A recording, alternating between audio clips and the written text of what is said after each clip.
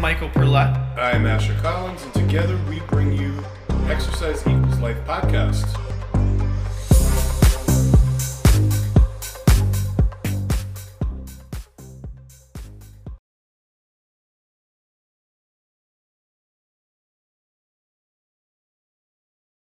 Thank you for joining the Exercise Equals Life podcast. Today we have on Morgan Gregory. He's the strength coach for the Phillies. Thank you, Morgan, for coming on. Yeah, thanks for having me. Small minor correction here. I'm actually the director of strength conditioning and nutrition, so I have to remind myself not to forget each part of that at times, because I know by trade I'm a strength coach. I've been a strength conditioning coach in professional baseball for 11 years and been a professional strength coach for 12 years. And I have to remind myself a lot of times that it's not just one thing anymore, that I do have a whole nother realm of a player's aspect of their day in the nutrition side of things. But this is my second season with the Philadelphia Phillies. I spent the previous 9 years in various capacities as a strength conditioning coach, specifically with the Cincinnati Reds organization. And like I said, by trade, I am a strength conditioning coach, but I think by nature, I am just a baseball person. I love working in the game. I love working with players, and I love working around how to better improve our approach to the game, whether it be player-centric or how it is we approach the training of players, or how it is we move through a season. So it's not just weight room. It's not just eat kale. I think there's more to it than that. And so I'm on the never-ending quest to find the proper way to do things. And that's probably what motivates me the most, or what drives me rather the most, is understanding that this may be a infinite battle towards where it is we're going, because I don't know if we will ever find a perfect way to do things, but that is the quest, is to find how it is we will approach the most optimal performing baseball players, whether they be pitchers, position players, 18-year-olds or 36-year-olds. Yeah, no, my apologies for not including the nutrition performance aspect of it. That's you're fine. A big part of your job as well. I think you do a well job assimilating the two. Well, it's hard wearing multiple hats. It's the most important hat you wear is the problem that's in front of you. So it's made me the king of the pivot. Yeah, that's a very good point. But I think the great part about this, where I am currently, and the thing I love about it, is that really the only hat we all wear is the Phillies hat, right? So I know that seems cliche, but if I look at it that way versus looking at it like I am a strength coach, I need to do everything when it comes to strength conditioning, or I am the manager of all the dietitians, I need to make sure that goes well. If I do that in that way, it tends to get tunnel visioned on me, and I've seen it happen to other people too, where I would then just become protective over the weight room, or protective over what the diet plans and programs are, versus what the actual job is to work towards the success of this organization. And so if I approach everything with that in mind, with the very first thing is what's going to help this organization be successful, and then the next thing being what is going to help these players help this organization be successful, and the next thing being how can I support the baseball staff to help these players help this organization be successful, and then in the fourth most, how can I help myself help these players, help this staff, help this organization be more successful.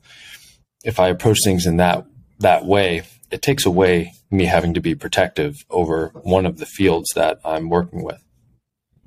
Well, that's very well said. As the oldest guy in the room, that is a very evolved way of looking at the skill of management. The ones that do it as well as you, and I like to think myself, bring a certain fluidity that we probably didn't have when we were younger. And we were kind of like tunnel vision about, okay, this is my department, these are my goals, blah, blah, blah, blah, blah. But when you do kind of, as I said before we went on the air, I run a company and I wear every hat, and I'm still a clinician.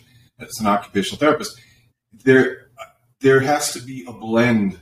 You can't have tunnel vision. You have to have this really broad field of vision about what you're doing as you move through the day. And that's the word that I always come to, is a sense of fluidity and my ability to weave it all together somehow and make this the optimal situation, whatever's in front of me, and pull whatever skill sets I have or resources I have to make that happen. And that sounds very much like what you're doing. Yeah, it's always so interesting. I talk with a lot of young strength coaches who want to get into baseball or want to get into the strength conditioning as a field. And, especially when you come out of college and when you get out of your first internship or first job or two, or maybe graduate school, you are so fresh on all the knowledge of things and the physiology of it all and the science of it all, or even the practical side as a textbook would give you. And it's so easy to have the confidence, because that's what hopefully higher education can give you, is the confidence that you are capable to embark upon the career that it is you want to do. So I think I talked to a lot of young kids, and I remember where I was when I was 21, thinking, "Oh, I'm ready to take it all on. I know how, I know how to properly periodize a program. I know how to properly, work in phases and things like that throughout a season and an off season, and how it works with the difference between preseason, in season, postseason, out of season." And that is very it's very narrow, and it's supposed to be. And that's what higher education is really all about. But then as you talked about, as you move forward and your scope becomes broader and things go from, I'm working with a specific athlete or a specific team at a specific time, and it goes towards, now I'm working with an organization and I have a staff, and we've got multiple players in multiple different phases at all times. That's where it has to broaden. And I went through a few years thinking, I need to try to give young people this knowledge and let them know that things need to be broader. But then lately I've got to think, I think some of the things that have helped me get to where I am currently is the fact that I went through that phase of things being a lot more narrow, and then it got broader as my scope got wider. The first time I started managing strength coaches, I managed 3 strength coaches in the Dominican Republic. I was the Latin American strength coordinator with the Reds, and I was managing 3 strength coaches. And then, a few years later, I became the strength coordinator. I was managing 11 strength coaches. And, now I manage 14 strength coaches and 4 dietitians and, roughly 250 player programs across, all types of affiliates. So I think that natural evolution of how my career has gone, how it's all worked, has given me the ability to do this, and not when I was 21, somebody saying, "Hey, you need to be broader," and then me just going, "Yep, click, it needs to be broader." I think working through that has been what helped me out the most, versus me just saying, "Hey, kid, you need to be broader minded," and then boom, it clicks. Yeah, it's almost tough to have that recognition to be broader minded without the experience, right? As you said, a lot of your basic knowledge was textbook definitions. And through the experience of managers, you've then developed the capacity to have that broader vision. We're trying to acquire so much knowledge in the beginning that, it tends to be very black and white. This is correct, this is incorrect. And honestly, I don't think there's any other way to get all that in your head. I mean, there's just a ton of facts that we all beat into our brains to get the credentials that we have. And, you're never not developing, at all. As long as you're alive, you're developing. So I agree with you. Some of it comes with the years and a lot of anecdotal experience where you can say, okay, I tried that, it really didn't work that well, but I tried that and it worked really, really well. So I'm going to try it again and modify it, see if it works again with player X or patient X. It also has to come from an experiential confidence where the best definition of a pro I ever read anywhere was, being a professional doesn't mean you know everything. It means you know what you know, you know what you don't know, and you know where to go find out. And that has stuck with me forever because I think it's a very simplistic way of putting it, but it's absolutely true. And getting back to that whole thing, Morgan, where you were saying it took a while, and it took a while for me too, to be able to say, you know what, I honestly don't know, but I'm going to research this and I'll get back to you. That has never spun around to bite me in the butt. That has been a confidence booster to anybody I ever said it to, and a confidence booster to me as well, because I'm not winging it. I don't think you should ever wing it doing what we do. And it kind of unburdens you from that I have to be all things to all people all at the same time, which is unrealistic. So like I said, I mean, I have never said that to anybody and had them go, okay, I'm going to need to work with someone else. You know, that doesn't, oh, cool, thank you. You know, so we'll talk about it when you're back. Yeah, I think, go ahead, Michael.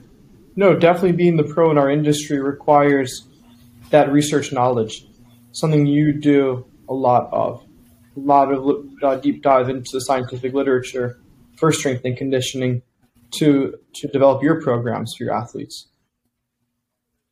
Yeah, you know, at this point, too, the things that you read and the things that you learn they're, you know, tools in your box, and you know, you add in different shapes and sizes tools so that when you come into situations, you hopefully have a tool in your box that can fit that need.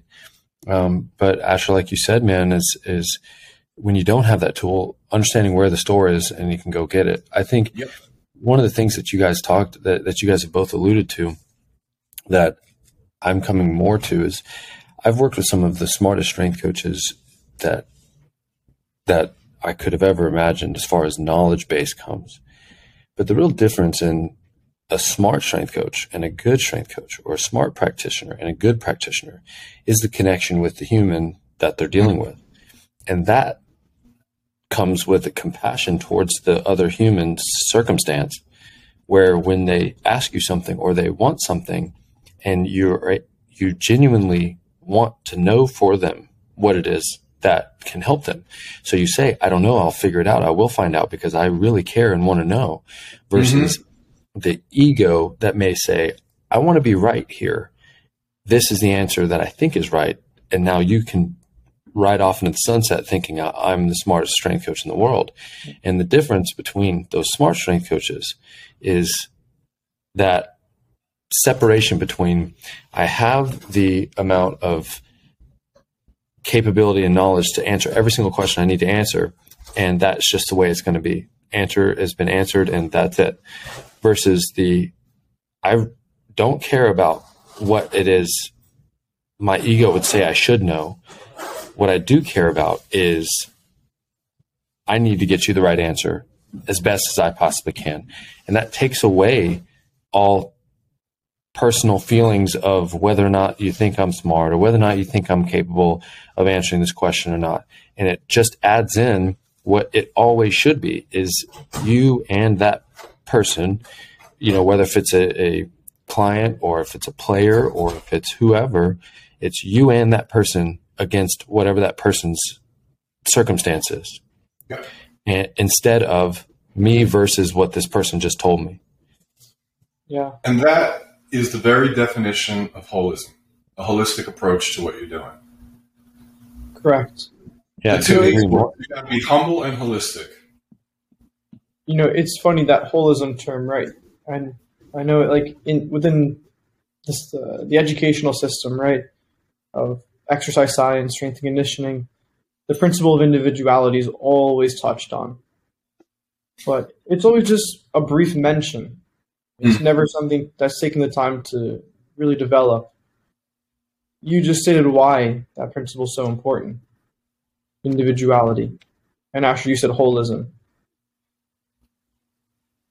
Yeah. I think too, people, you know, this word collaboration gets used a lot. And so if you imagine,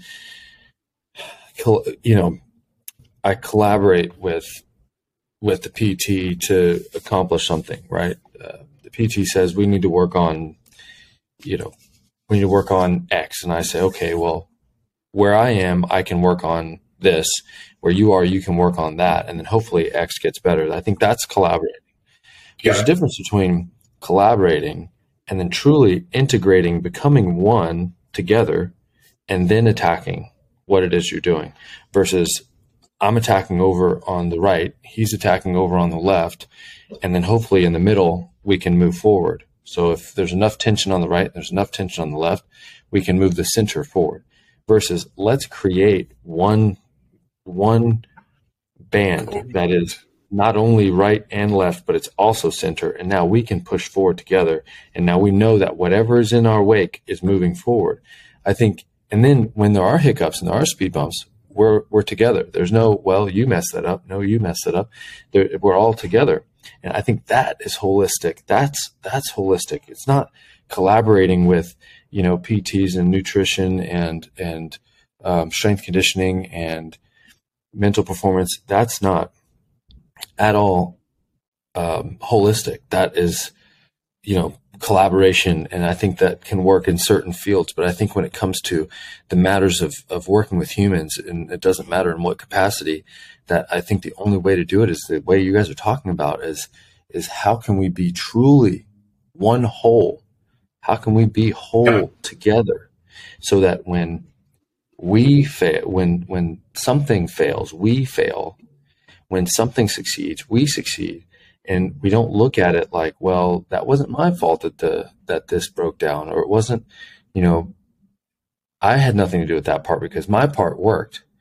I believe when I first met Michael, I gave a talk at a college for the NSCA, and I talked about how we view integration here.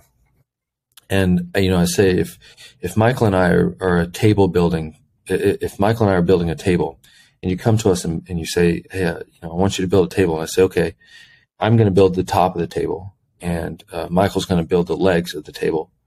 And I go to my store and I build the top, and Michael goes to his store and he builds the legs. And then we come to the person's place and we stick the legs in the top and we say, there's your table. We've just collaborated. He built the legs, I built the top. And then you sit down for your big Thanksgiving feast and you put the turkey on top, and then boom, the table snaps in half. The top of it just snaps.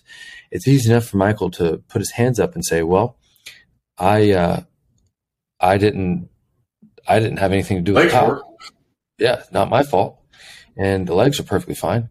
Versus if Michael and I come together and we have a company called Tables or Tables Incorporated, and we're just the table company, and you come to us and we build a table and you put your turkey on top and the top of it snaps in half, it's not Michael's fault. It's not my fault. Now we can go to the studs and figure out where it is we can get better as a group and make this a better table. But we're not sitting here pointing at the tabletop person or the legs person as to what happened wrong. What we're doing is we're going to internally look as a company, what do we need to do to make sure we reinforce our tables better, and then reattack the issue where it is, versus looking backwards at all times and saying that's their fault, that's this person's fault. And then we're sitting there turning things over, just trying to find fault, versus really moving forward into how it is we can progress. And yes, from the bottom of my heart, yes. And I'm finding, and that's one of the real reasons that we're doing this podcast, is that there's like a groundswell of people who get this whole approach to how we do what we do with patients and clients and athletes. But I just spent a very frustrating morning with exactly what you just outlined, where Director of Health and Wellness is finger pointing at my company because of something. And I am running, around going, I needed a certain piece of clinical information. I cannot access it due to HIPAA violations. I'm not going to be able to get it. I've been clear about that. I have wanted to do X, Y, and Z for this patient. I need to know if a certain clinical test was given in order to provide best service. Right? Tons of finger pointing. I went to the source doctor. I did everything a human being can do. And I finally came to the worst place that I like to be, which is where I kind of yelled at everybody collectively.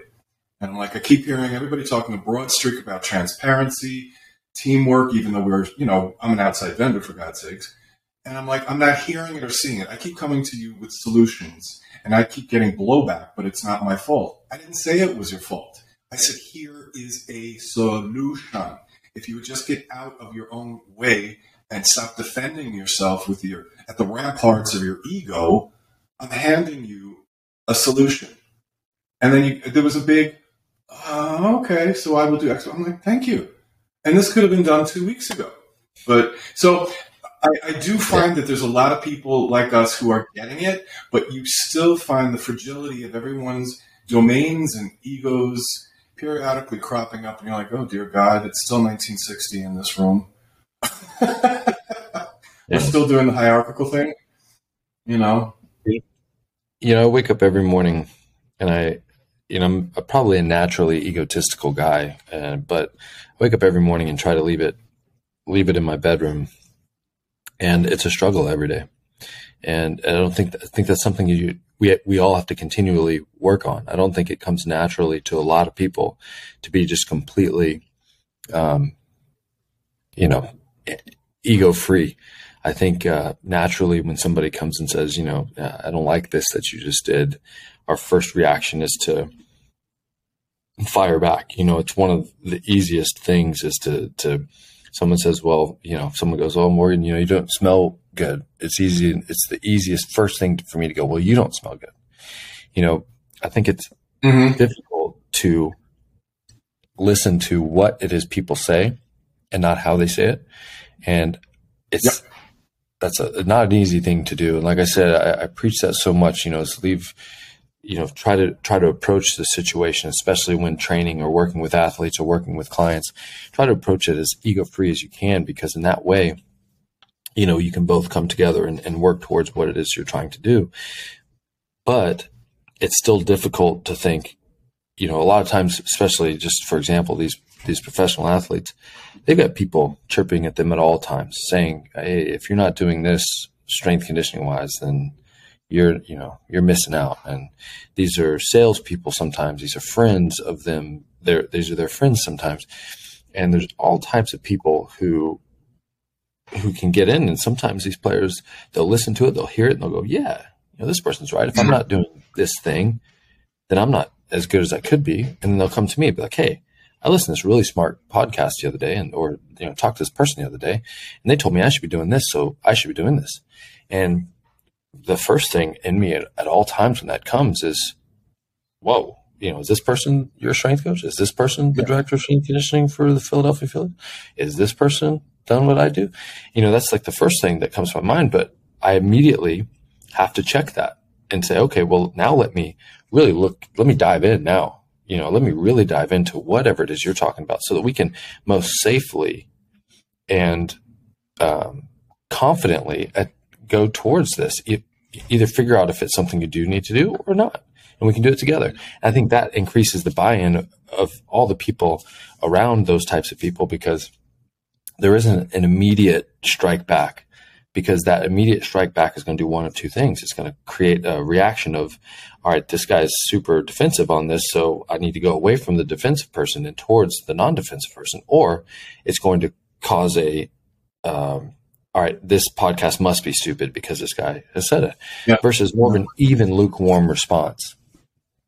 You're 100% correct. I mean, like my first message to dissolve this whole snarl was, I'm completely empathetic to the problems you're going through, but I needed you to be quiet so you could even hear me say that. And then I presented my solution. Like, I'm not saying all the things you're bumping up into aren't there and that you're not running around doing your level best against everything that you have to do. It's not the conversation I'm trying to have with you. I'm trying to say these are the limits of my capacities. This is my solution to that. I have done everything I can do, but I do hear you. I am completely empathetic. I kept using that word to what you're saying. I get it, but I think this will work. So let's give it a shot. But you're right. That's exactly, all human beings are defensive. That's evolution. If we weren't defensive on some level, we'd all be dead. But I completely agree. What gives me hope is this evolution that I'm seeing across professions, across domains of practice, where it gives me hope that a lot of people are getting this new stance of how to do things, less the defensive aggression that can sometimes bleed into any conversation. Yeah, I think all those principles. Those principles are very true. And I just actually finished this morning reading Crucial Conversations. If you've heard of that book, Morgan. I have not heard of that one.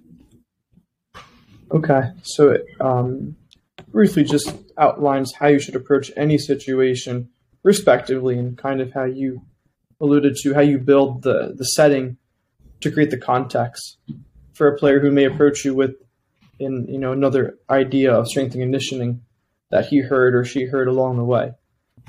But how you can use that for any sort of situation where seeing how the other person reacts, using that information, creating the groundwork, and then ultimately establishing an outcome that's viable for both parties. But very timely for you to mention that, and myself to finish that book earlier this morning.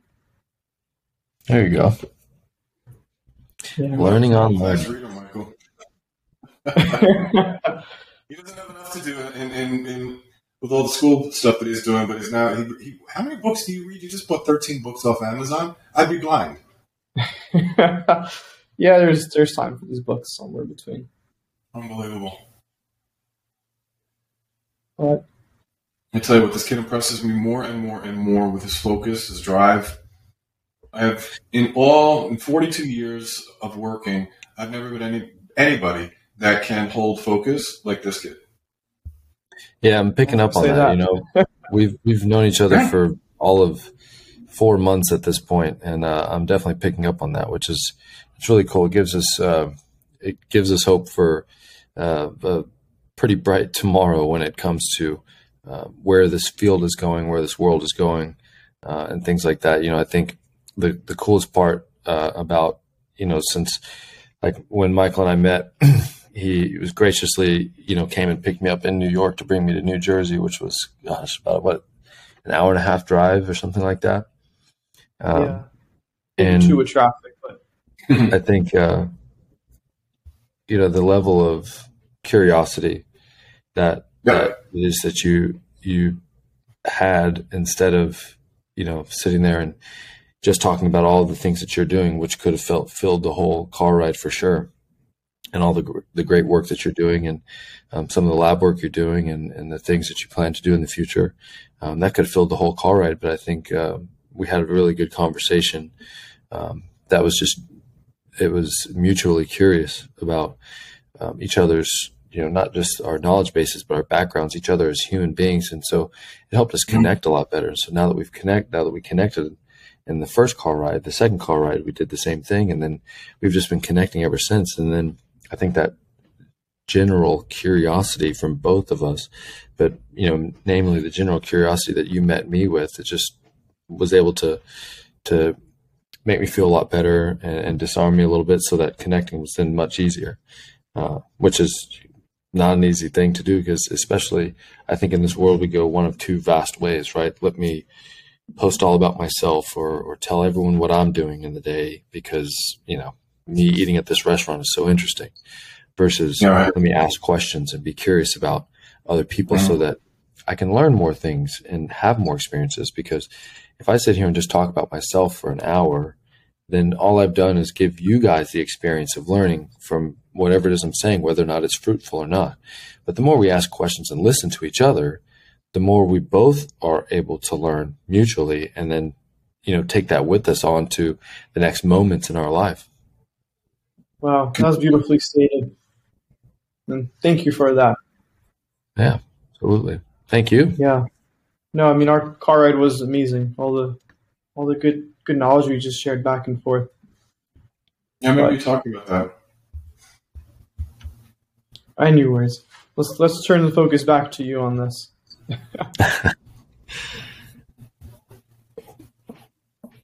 So I'm curious. You mentioned, I forget the term you used, but you alluded to, for lack of a better word, I think you used mind. I don't know if it was mindset or whatever, but you clearly have a very holistic approach to what you're doing with your players. So, you know, you're covering the physicality of it, you're covering the nutritional aspects of it, but it sounds to me like you're also sensitive to the fact that this human being has a mind and problems and emotional ups and downs and lefts and rights like the rest of us, which is affects everybody's performance no matter what they do. That's what we call I'm having a bad day. How do you, with your professional athletes, how do you kind of approach that when it's not a physical issue at all, but you're off? Your game is off. Yeah. That's an outstanding question, and with 162 regular season games plus, 20 to 30 spring training games, and then you tack on another 10 to 15 postseason games, you see these players in all kinds of days. There are days when they're on, there are days when they're off physically, there are days when they're on, there are days when they're off mentally, and there are days where they're one or the other, they don't click one or the other. And what they do is so impressive anyway, beyond, it's just above and beyond impressive of what they do. And so anybody who's ever listened to me talk before, I always kind of come back to this concept to answer your question. I believe that in the foundation of everybody that I work around, the players, the staff, even the fans in the stands, we're all human, right? We all have to wake up in the morning. We have to breathe in and out. We have to judge ourselves. So to look in the mirror and be okay with who it is we see. We all need to eat. We need to digest. We need to continue to do the things that keep us alive as human beings. And now where we really come in as strength and conditioning professionals or performance professionals is in the next level, right? I'm working with athletes. No matter what position you play, everybody is an athlete. They all have to be able to create force, translate that force, and accept that force. They all have to be able to close and open their joints at some type of speed, faster, slower. They need to be able to tempo that speed based on the situation of the day. All these athletes have to do these things.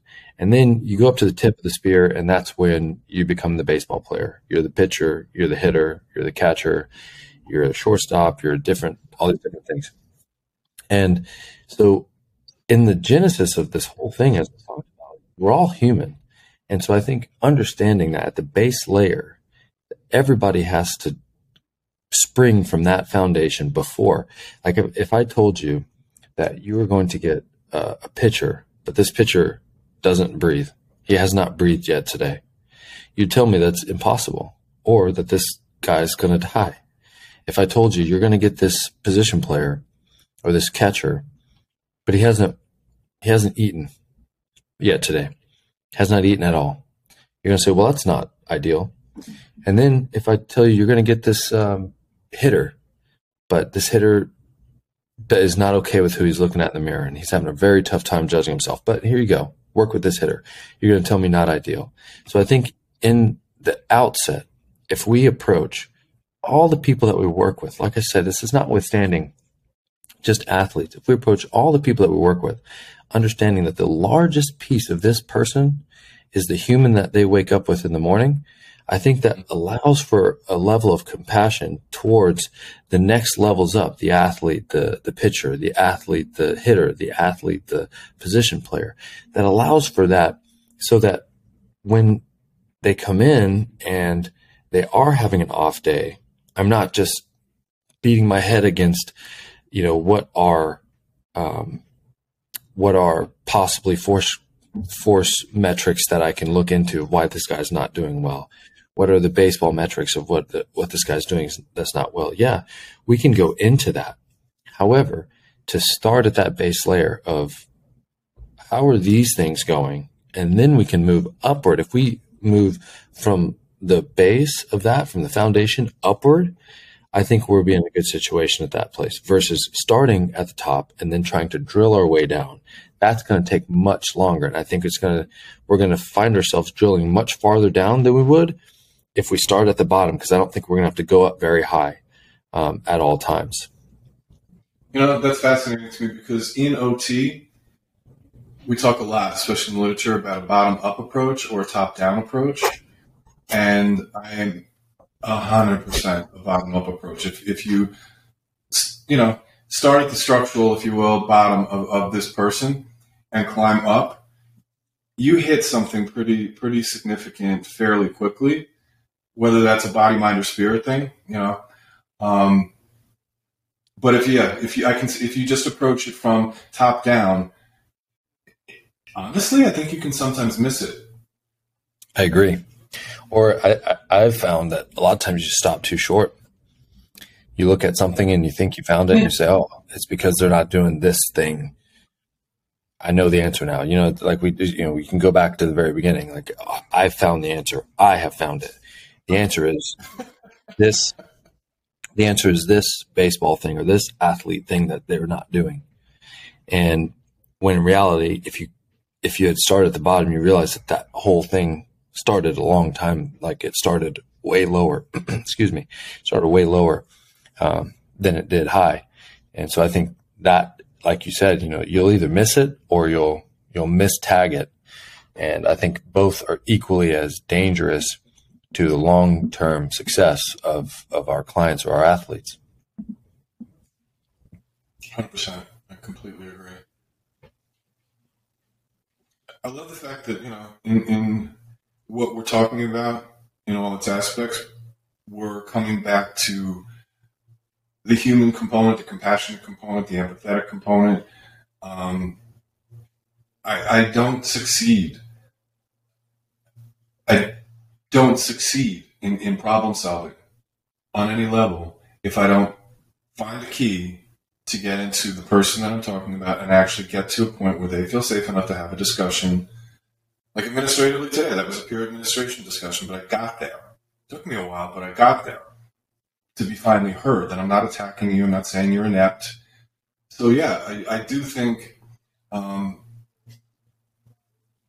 you have to really approach every encounter fairly defenseless, which is not an easy stance, especially if you're the one being attacked. I mean, I make a joke that I'm a street fighter, like, I'm not backing up. But if you do go in with your armor off and just keep telling people, I'm not judging you, I hear you. So let's figure this out so that we can come up with, something coherent that makes sense to both of us, and then implement it and tweak it as we go along until we problem solve. And also there's a thing that nobody really likes to talk about where, for some reason, unbeknownst to me, I just have an off day. Michael and I joke about this. Keeping it on the physical is a good example. I still lift the way I did 30 years ago. I'm strong. So for 30 years, I've never been able to figure out how come when I'm well fed, well rested, really feeling my oats, I go in the gym and I'm like, meh, body's just not answering. Other days I go in and I'm like, this is not going to go well at all. And I'm like a beast. I have never been able to, even as a clinician, I'm like, I don't know why that happens. I just know it happens. And that's where I've started to think recently, somehow or other, that's in your head. It's less physical, but even tired, you were having a quote unquote good day. You felt buzzy about yourself. You felt good about the day. You accomplished something that you wanted to, whatever it is, but you were in a good headspace. So you can be well fed, well rested, the whole bit, but if you're not in the right headspace, whether it's lifting weights, which is the example I'm using, or solving a documentation problem, I find that's the biggest difficulty in life, is when you or someone around you isn't in a receptive, good headspace. How do you click out of that? And if we could come up with a solution to that, we'd be billionaires. I think Yeah. That's the rock that every human being gets foisted up on, where you're like, I don't know why I'm off. I just know I'm off. Leave me alone. I'm trying to figure it out. And so, like, you have to, whether it's yourself or yourself to a patient or a player, I kind of like just forgive it. I'm like, all right, so you're having a bad day. Tomorrow it'll be a better day, and we'll move forward. But even more so than a bad day, it may just be a bad period of the day. Yeah. Yesterday I was full of energy, right? Just self-example, but I was full of energy in the morning, great afternoon, did some lab research, some other work, and I was excited to go work out at the gym. Ash and I did a workout together last night. It was upper body focus, and I just could not get my attention. It was so draining being there physically, mentally. There was some mental component that just wasn't on yesterday, being in that gym environment. I think Great appreciating those relevancy. times, again, that sounds very cliche, but it's, like the tough days, I think taking a look at it, I think sometimes it kind of frustrates other people that, when I have a tough day, I think appreciating the pieces of it that I know I always joke with people that future Morgan's going to love this day. And I think appreciating those moments that, yeah, it's tough right now, but it's going to be, either I'll enjoy getting past it and I'll enjoy having the good day later. Or I'll take something from this, like you said, I'll take something from this that is going to make me even better. I think that appreciation of things, it goes to make that moment a better moment than it would have been if you fight against it.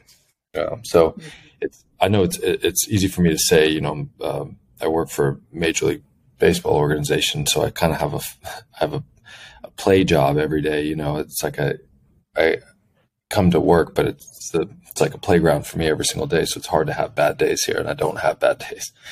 But even when I do have tough points of the day, it's easy to sit here and appreciate those. And it's easy for me to appreciate them in general, just because,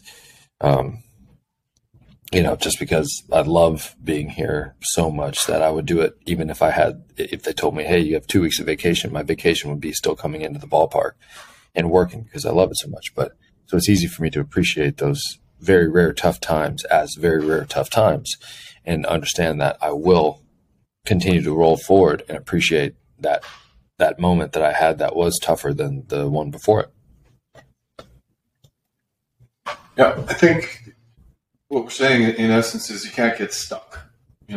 If you're moving forward incrementally, even if you're going through a rough patch, as long as you are in fact moving forward, you're going somewhere.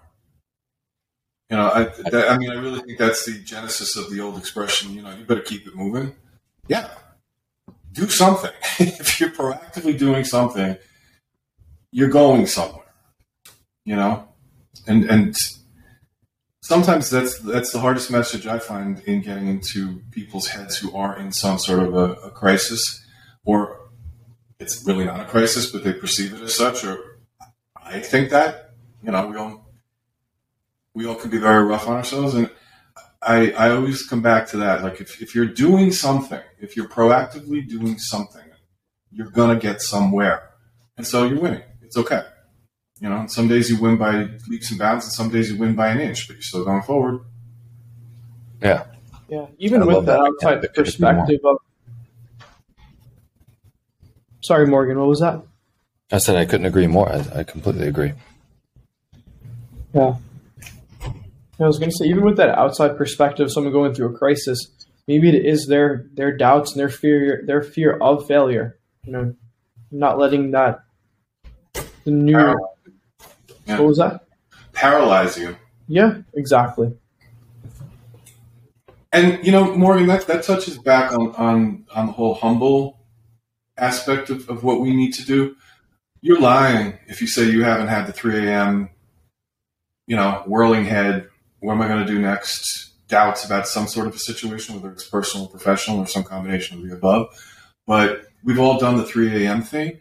And when I find it so helpful when I recognize that somebody's just up in their head, because we've all been up in our head, and you can kind of break it down for them a little bit and go, again, you don't have to get it all done today. Get something done today. And I can't explain to you why, but I can just tell you tomorrow or the day after, you'll be in a better headspace. It just works that way. So when the tough times come, when the crappy times come, as long as you're moving forward, you're going to be fine. When you're locked, standing still, now we have an issue. Yeah, that's I think that's an buy into. I think that's something to truly buy into. I think once you've bought into that as just a way of life and not just something that you do, understanding that, moving on and moving forward, all the other things you just said, if you're bought into that,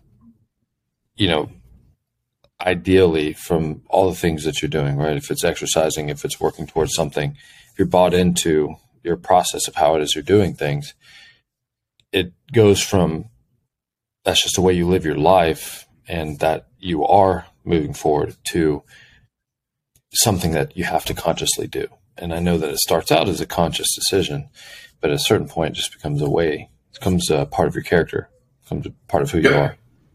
Yep, exactly. Awesome.